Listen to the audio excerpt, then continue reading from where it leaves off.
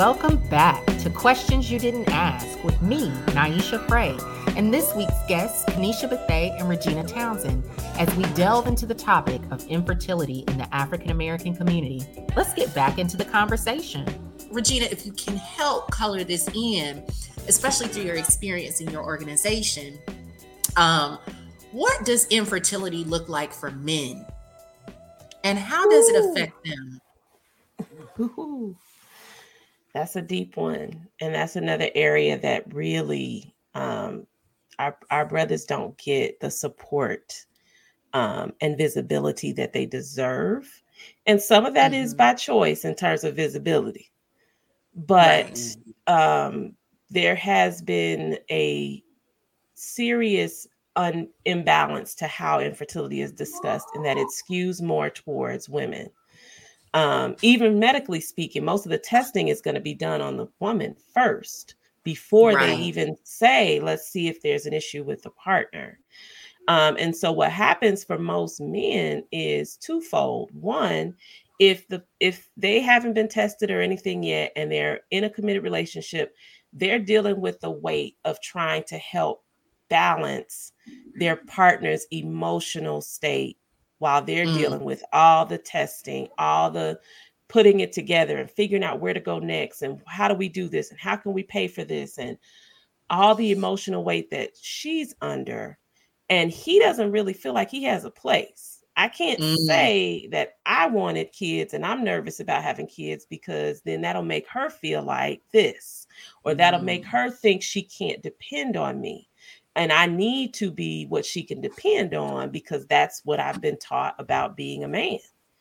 And then the flip is, if there is an issue from the male perspective in terms of his own fertility, now we're dealing with what is manhood. Now we're dealing with what does it mean to be a man? Now we're dealing with all of these negative stereotypes about what happens if a man can't get a woman pregnant.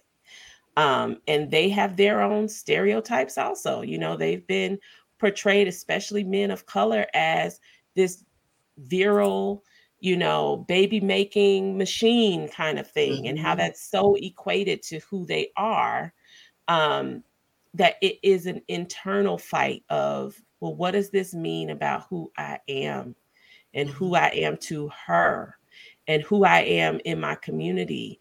And what if I'm the only son? Does my family lineage end with me? Like there's all this weight. In many cases, they don't have anybody to talk to, because even how fertility treatment is marketed, you don't really see men unless it's a same-sex couple. You don't really see men investigating their fertility. And you don't really see anything speaking to them about how it's okay, how can we support you? Do you feel heard? And in many cases, I found that there are men who have experienced this, and it's not until they kind of are discussing it amongst friends, if they are discussing amongst friends, that they'll find out that they're not the only one. They'll find out, oh, I didn't know that you guys dealt with this also. I didn't know that this was a thing, because it's not barbershop conversation. And when they find out that they've had other friends who've dealt with it, it's almost like, man, I missed my opportunity to have somebody to vent to about this. And we have to make it safer for them to have these conversations. Yes, and I must say that, you know, this conversation is between three women. I would like to have, you know, a male counterpart in this conversation. Who knows? That might be a part two. You all stay tuned. If you know some brothers out here who would like to engage in a discussion, you know, about these topics and issues, I think this would be a great platform to do that. As you were talking, Regina, I was thinking about, you know, just the assumption that men will be able to continue to have babies and be able to produce healthy sperm, you know, all the way up until the day that they die.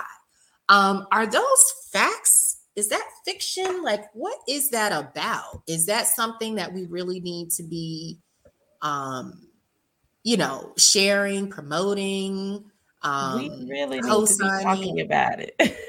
We really need to be talking about it for two reasons. For one, there's so many things that can happen that can make it impossible for a man to produce sperm.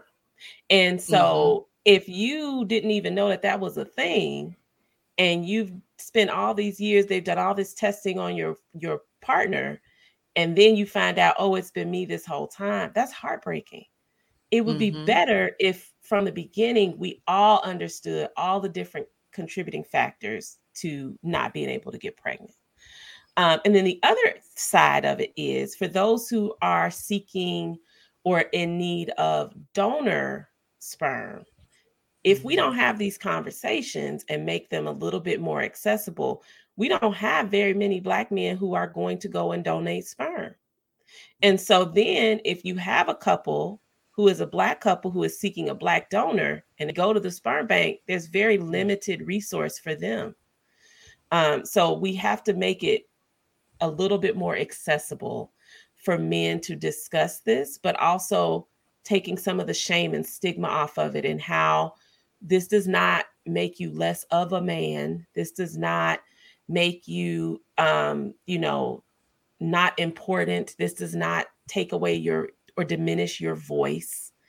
But that there are issues, there are things that affect men also. And so we have to talk about it and give them the opportunity to talk about it so that they can then make those decisions. It may not be that they want kids of their own, but from a service perspective, they might say, I don't think I ever want to have kids, but I can see the value of perhaps being a donor for someone else. I can see the value of making sure that the young men in my life don't look at sex and fatherhood as what define manhood. Like, having the conversation doesn't necessarily mean that they want to have children of their own, but it does mean that we can start changing the narrative for those who come in behind us.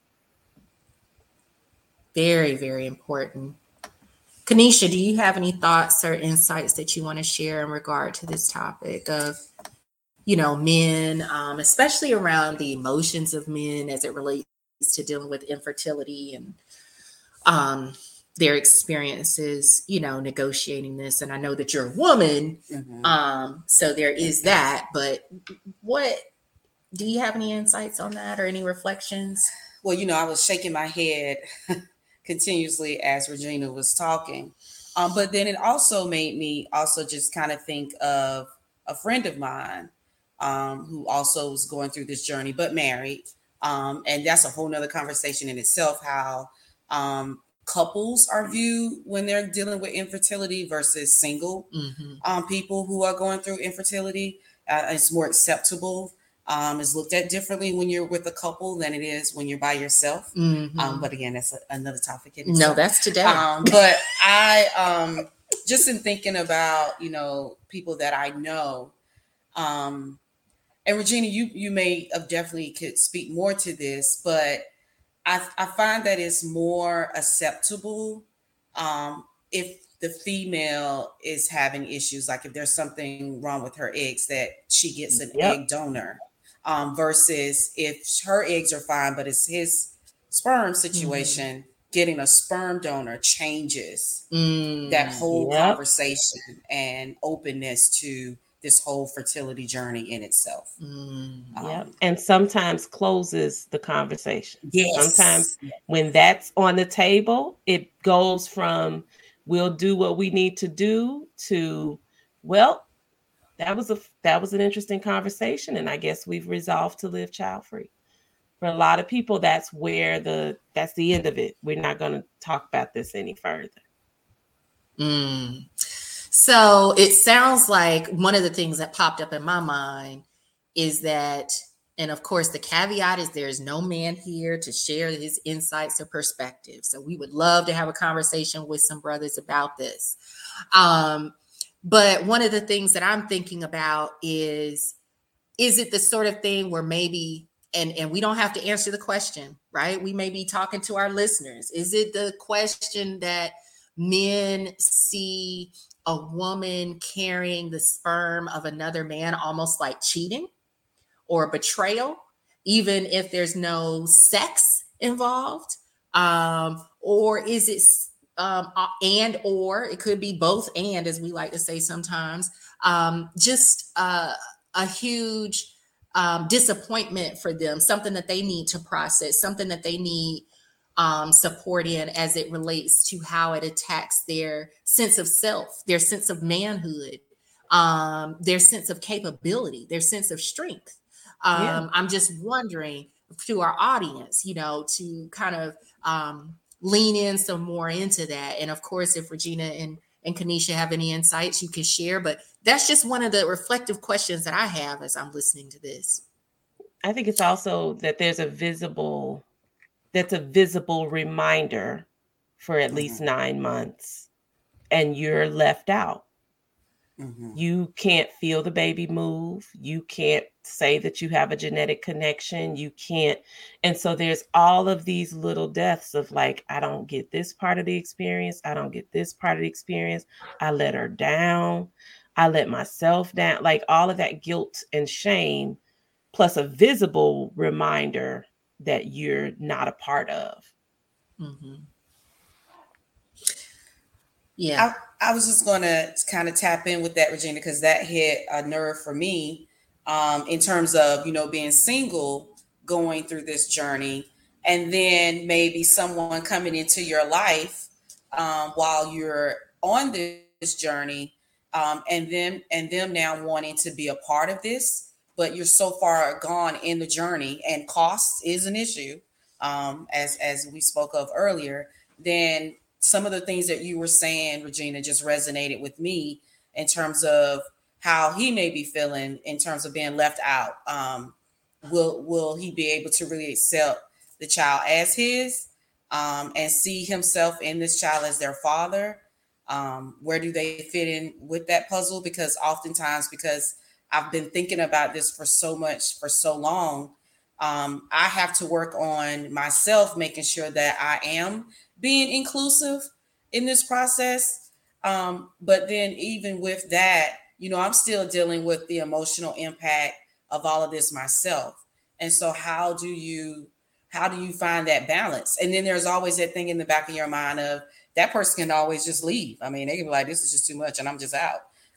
And so here I am still, me and the baby. Mm-hmm. So because you're single now doesn't mean that you're going to be single always.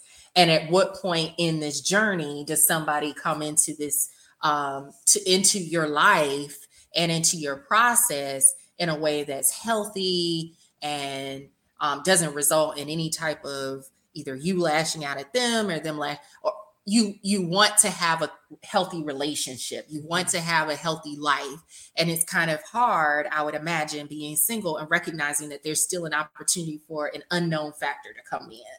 And that's all you're dealing with going through this process. It's the unknown factor. Yeah. And that's what causes the stress, frustration, and all of the emotional baggage that goes with it. You hit the nail on the head. It's those unknown factors.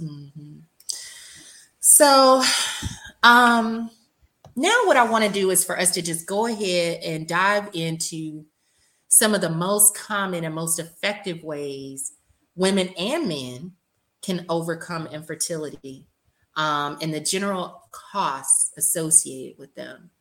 Regina, would you like to start us off in telling us about some of the most common ways and that people address this issue? Well, I think there's a misconception that the first and most prominent way is in vitro fertilization. And in many cases, that's not necessarily the step that some people have to take.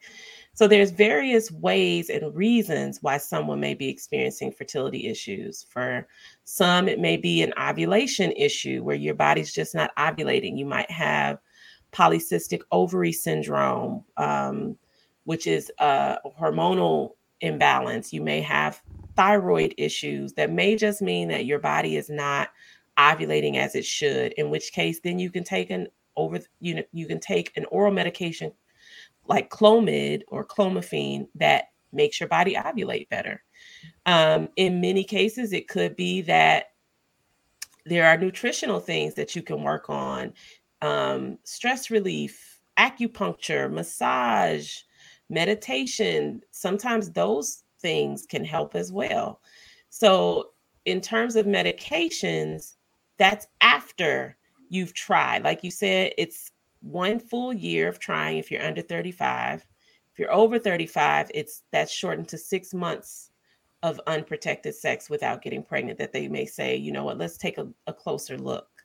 For some people, there is issues that need to move forward to IVF. So for instance, for myself, both of my fallopian tubes are completely blocked. So there's no way for egg and sperm to meet. So to get around that, they would do IVF, which is when they would harvest the eggs, meet them with sperm outside of the body, and then put them back as embryos. That's something that, you got to get around the tube. So we would go to IVF. But also IVF is a chance. It's not a cure. It doesn't fix. It just goes around it, and it may not work. There's many people who've done multiple rounds of IVF, and for what it costs, which like you mentioned earlier, can be up to, it can get very high. Depending on where you live, it may be covered by your insurance. But even then, what your insurance covers may be the treatment itself, but not the medication. Or it may cover a certain amount of rounds, but not past that point. You may have to get a job that covers it. Some places like Starbucks or Google, like their employees get fertility included in their insurance. But certain states, it's mandated where you have to be covered, where other states, you don't have any coverage at all. It's looked at as an elective procedure that you can choose not to do.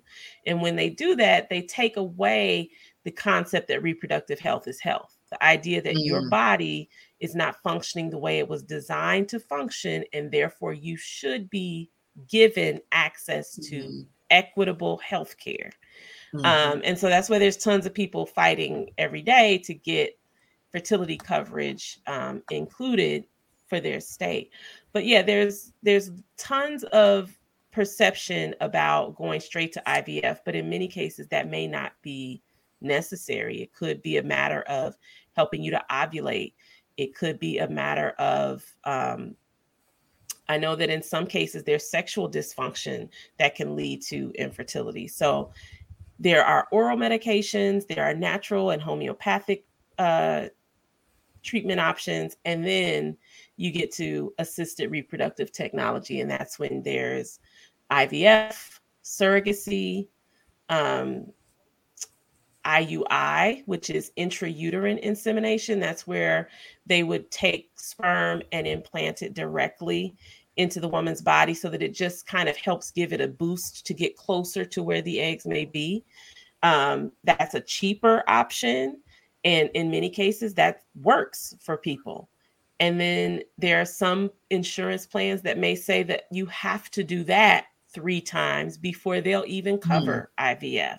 So there's a lot of pathways to parenthood. And what I would say also, since we're talking about the paths to parenthood, is you have to get clear with yourself about what's more important. Is it more important to be a parent, or is it more important to be pregnant?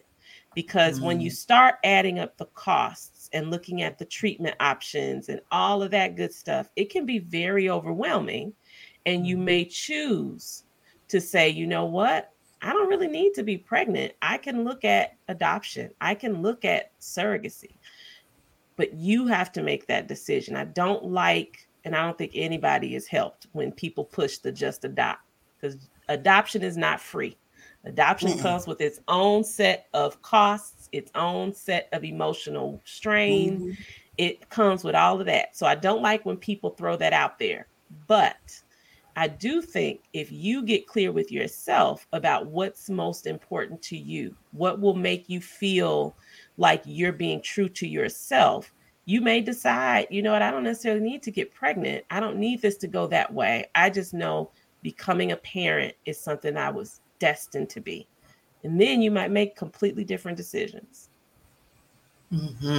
I definitely want Kanisha to weigh in on this topic of adoption, and maybe even if you both can touch on how does being Black affect options for adoption. So go ahead, talk about your feelings in regard to the options in most common ways and effective ways. What Regina said was just so important when she said, what's important to you? Because when I first found out that, okay, you getting pregnant naturally, it's going to be a challenge for you. That may not be your path right now. Of course I went through that whole emotional devastation with that piece. But then I thought, the end goal is I want to be a parent. I always saw myself as being a parent, raising a child, having a family. I say that again because that was part of my vision as well. And so, so I once I got through the emotional impact of knowing that probably I would not be able to have a child, I did look into adoption. And as Regina said, adoption is not cheap. And in a lot of ways, it can be just as costly as IVF if you don't have to go through as many cycles and all the other things that can play into the cost of IVF and treatment and things of that nature. And so with that, I was like, well, maybe I'll go to fostering, let me look into different ways that you can adopt. So you can go through private organizations and groups where it does tend to cost more to go that route, or you can, go through social services. Where I live, going through social services, the process is fostering to adopt. And so I went through the classes, which are intense. All of the counseling that is related to that. I spoke with children who were fosters, who also were fosters, but became that, ended up being adopted. And I got all the way to the end of the process.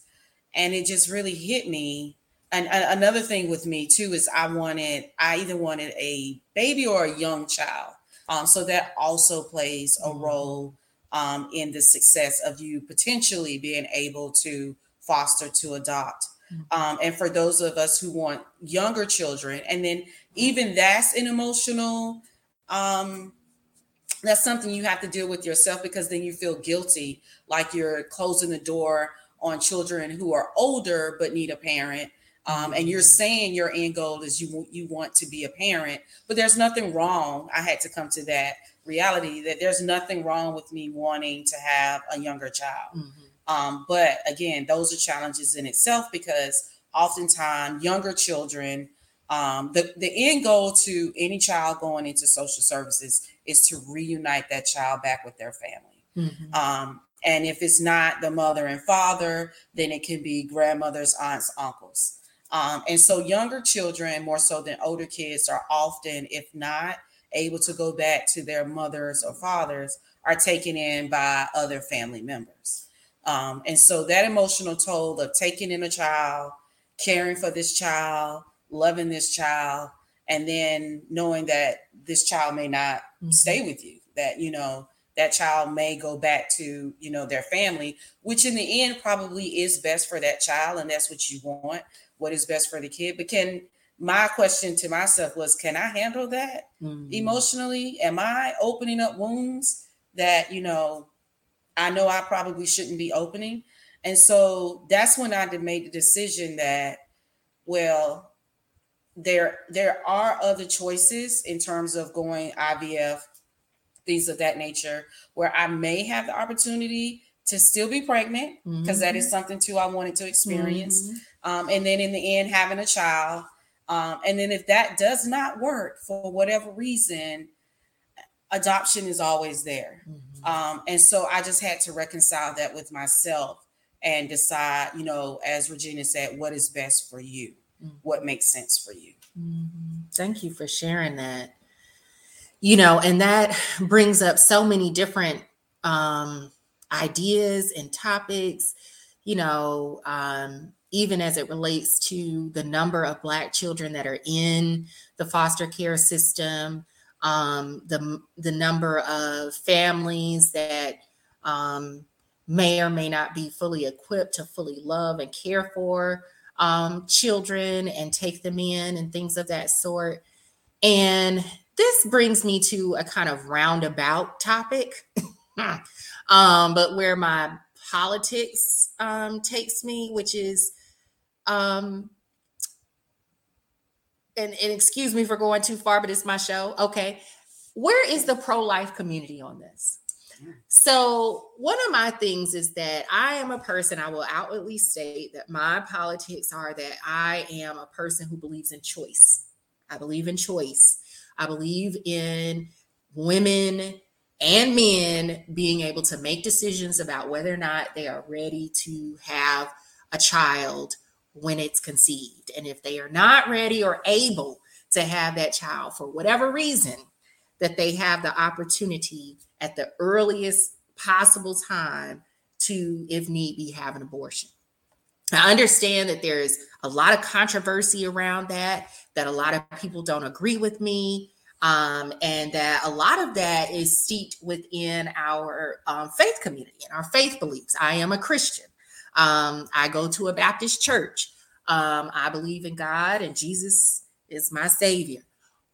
At the same time, my politics are what they are. And I don't think that one excludes me from the other. And so when I hear Kanisha and I hear Regina talking about challenges that mothers have and men have with bringing forth life, and, you know, we talk about advocacy and who's out there fighting for us.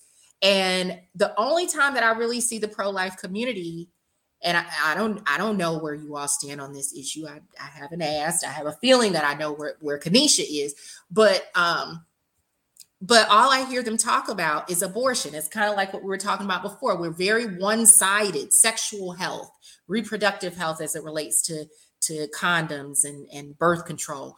But is there anybody that's also talking about how can we support families?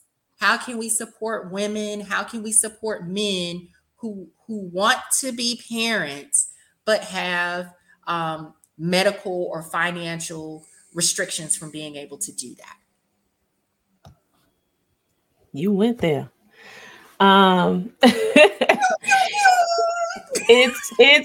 It is one of the things that I have tried to wrap my head around in the years that I've had the Broken Brown Egg. So the Broken Brown Egg has been around about 13 years, and wow, it came from a space of me not finding anybody else who was talking about infertility that looked like me when I was first learning that I was dealing with it. And the fertility community was very white. It was very midlife, I'll say. And I did not feel like I fit because I was married young. So I was 25 when I was looking at my fertility. I did not have that many years in my career yet. I was still working towards my master's degree. So a lot of it felt really out of touch for me. And as I was looking into it and researching it, I kept putting in reproductive health in my searches. And when I put in reproductive health, what came up was always contraceptive and abortion services. And I was like, but that's not reproduction. That's contraception. Like, that's not the same. Right. And it really frustrated me because the more that I would look for reproductive health services, reproductive health organizations, reproductive health legislation, it was always centered on abortion care and contraceptive care. And so I have really tried to make sure that I speak to the point that reproductive health encompasses all parts of reproduction. That's actually the full definition. When you look from the World Health Organization at the actual definition, it says that reproductive health covers all of it, including the mental and emotional health of it. It includes all of those pieces. And so the only way that we can really get people to start talking about it is for us to start the conversation, because as of right now, no, it's not included. There is no group that's saying, let's look at the full scope of reproductive health care. Because if they were, then it would say we need to be talking about preconception. We need to be talking about infertility. We need to be talking about safe and healthy pregnancy. And then we need to be talking about the maternal mortality rates and the infant mortality rates, and then moving into parenthood. But instead, we're leaving out a whole lot, basically 75% of it, by only focusing on how to not get pregnant when we don't want you to get pregnant, and how to also keep you pregnant when you don't want to be pregnant. You said that. How to keep you pregnant when you don't want to be pregnant. Good gracious. Let that marinate. So, one of the things that I want to ask about is that journey inside of the healthcare system. One of my areas of expertise within the field of health equity and public health is patient-provider communication and medical mistrust. And I have to give big shout outs to a set of scholars who helped inform the way that I shaped this conversation, and whose work really compelled me in some of the questions, the terminology that I'm sharing. I have to give my citations and references. And one of the primary ones is an article by Rosario Saballo, Aaron Graham, and Jamie Hart. Their research article is called Silent and Infertile, an intersectional analysis of the experiences of socioeconomically diverse African-American women with infertility. And when I tell you this article is amazing, I mean, I really took a lot from that. And so I have to give credit where credit is due. It's published in Psychology of Women Quarterly. And in their study, which was published in 2015, they talked about how they did not find social class differences in the reporting of stereotypes and discriminations and discrimination in medical settings. They found that highly educated women with higher incomes were equally likely to report experiences of discrimination and doubt when recounting interactions with medical professionals. Even African-American women with advanced educational degrees and professional careers described feeling a loss of control and an absence of agency when interacting with doctors. So my question is, if you guys could share with our audience any experiences you've had or know of related to discrimination, racism, sexism, or classism in the medical journey to conceive a child.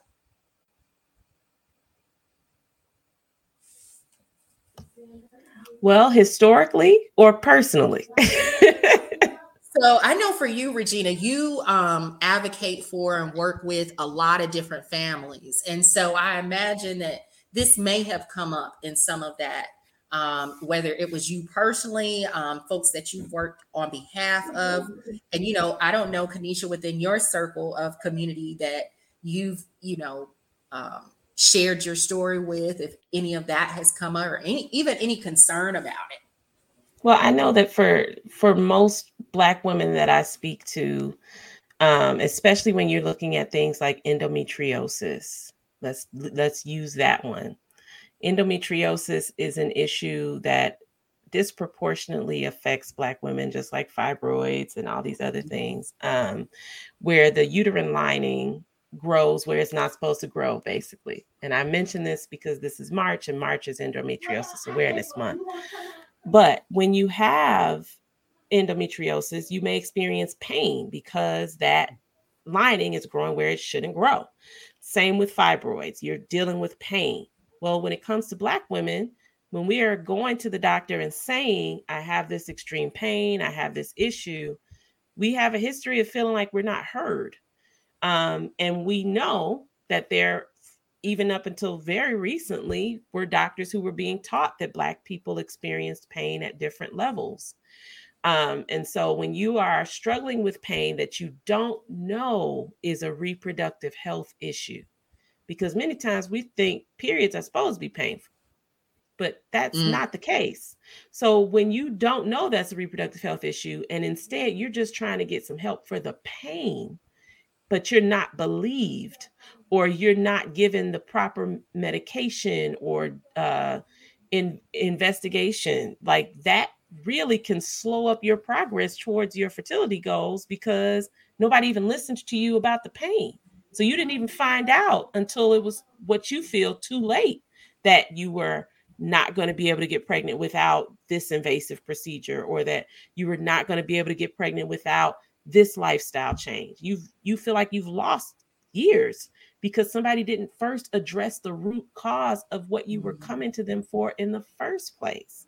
I know for me, when I first was experiencing fertility issues, I was going because I had periods that were lasting upwards of 60 days. And I would go and they would be like, well, here's birth control pills. And that'll just, there you go. You'll be all right. And in many cases, if you talk to doctors, there are various reasons why they'll give someone birth control pills. It's not always that they're just throwing something at the problem.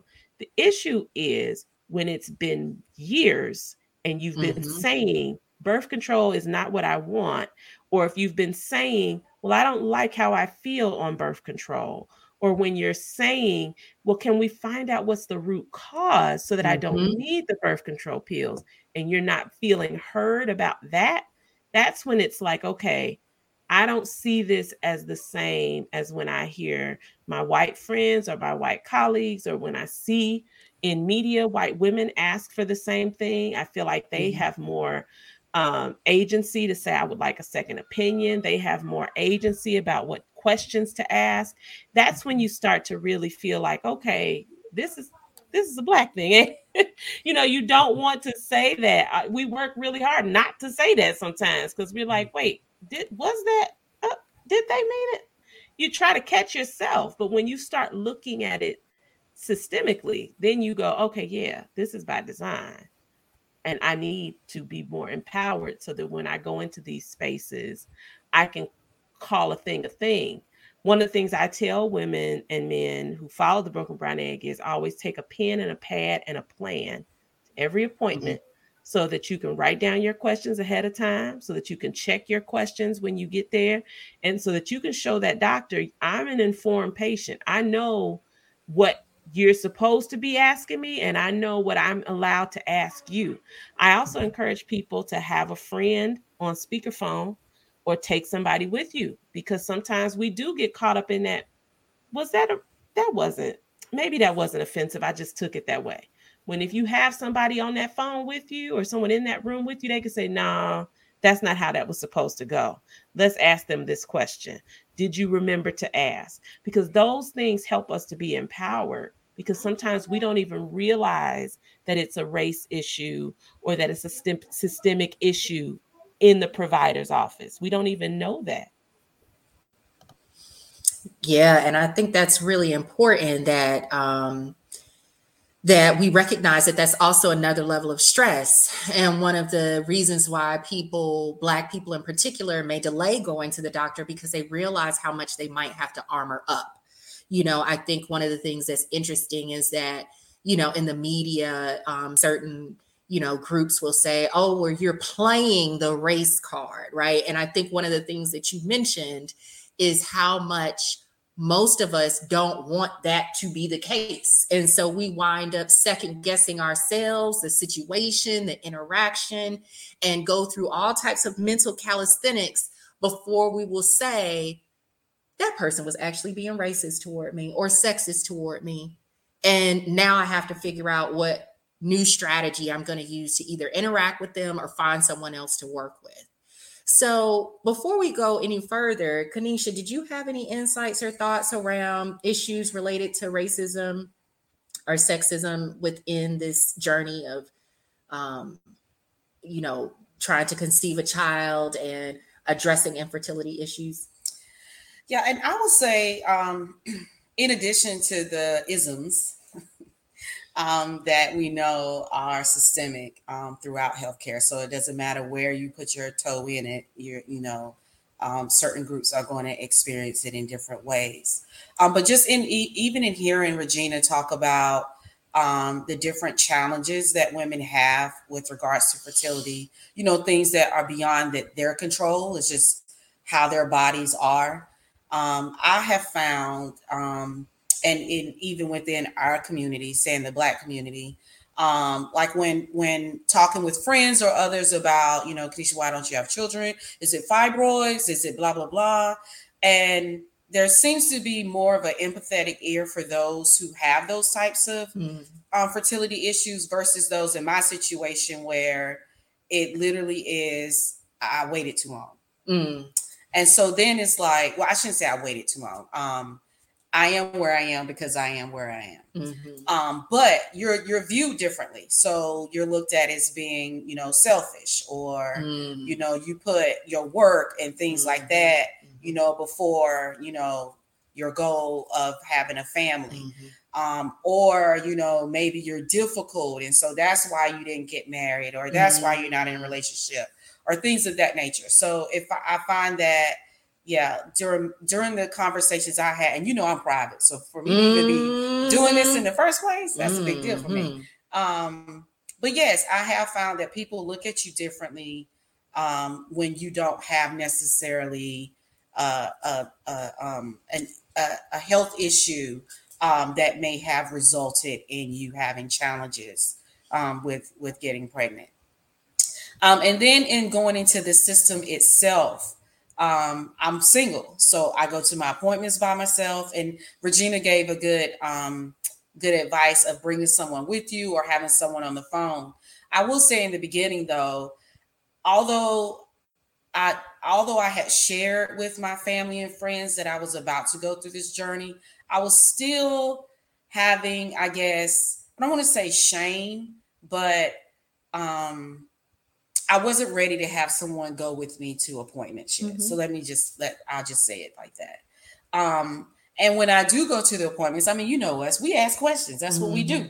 So I ask questions, and you can kind of see the reaction from those in the clinic when you are asking questions, as if like the nerve of you to be asking these questions, and why are you questioning what I'm doing or what I'm saying to you or how I'm saying to you? How do you know that? Yes, or how do you know that? I question the forms and the questions that they're asking on the forms, and why aren't they asking these questions if they're asking these questions? And so I have found that it's been kind of adversarial, my relationship with the clinic versus my relationship with the embryonic group. They are more patient-centered. They listen to their patients, they're empathetic, they're kind. And then I go into this world, and then I'm placed back into, being defensive, and having to advocate for myself, and being seen as being difficult. And those are just things. And again, that adds to your stress and things. And that is not the state of mind or the state of being you need to be when you're in the clinic, when you're going through this. There's already so many unknowns about this process, because not many of us have gone through this process. You don't have a lot of people that you can go to speak about these processes and things that take place. So yes, I say all that to say, yes, there are isms that we definitely have to deal with, but then I've found this other thing that I didn't expect, as I've been going through this journey. I really appreciate your perspective and your experience. And thank you so much for, letting us in and sharing your experience. I think your perspective is very unique and so important. Very important. Very, yes. very important. Did you want to share, Regina, a little bit more? Well, I just think that a lot of the conversation about Black women and childbirth leaves our choice out of it. And so when you speak to women of color, specifically Black women who have decided to be single parents by choice, there is this added guilt and shame that is placed on them. They don't have it. It's placed on them. about why did you wait this long and what does it mean? And well, what's that child going to have for a father? And why would you do it this way? And what? And it takes away their right to choice, their right to say, well, this is what I envision for my life. And this is what I feel I can bring. And I feel like I'm no less of a person who can be a great parent because I'm not a partner. And so there are plenty of women who feel like they can't even discuss that this is the journey that they're planning to take because they don't have the emotional bandwidth to take on all of that it requires, plus everybody's opinions and thoughts about it. So it is important and imperative that we have more people who are experiencing that part of the journey that can express it in a way that can help someone else feel seen, because that's half the battle. Once you feel seen, you feel empowered. And you feel like, well, I can face this because I know this person is facing it. And even if they're not where they're trying to get yet, and I'm not where I'm trying to get yet, I at least have somebody that I can look at, that I can be reflective with.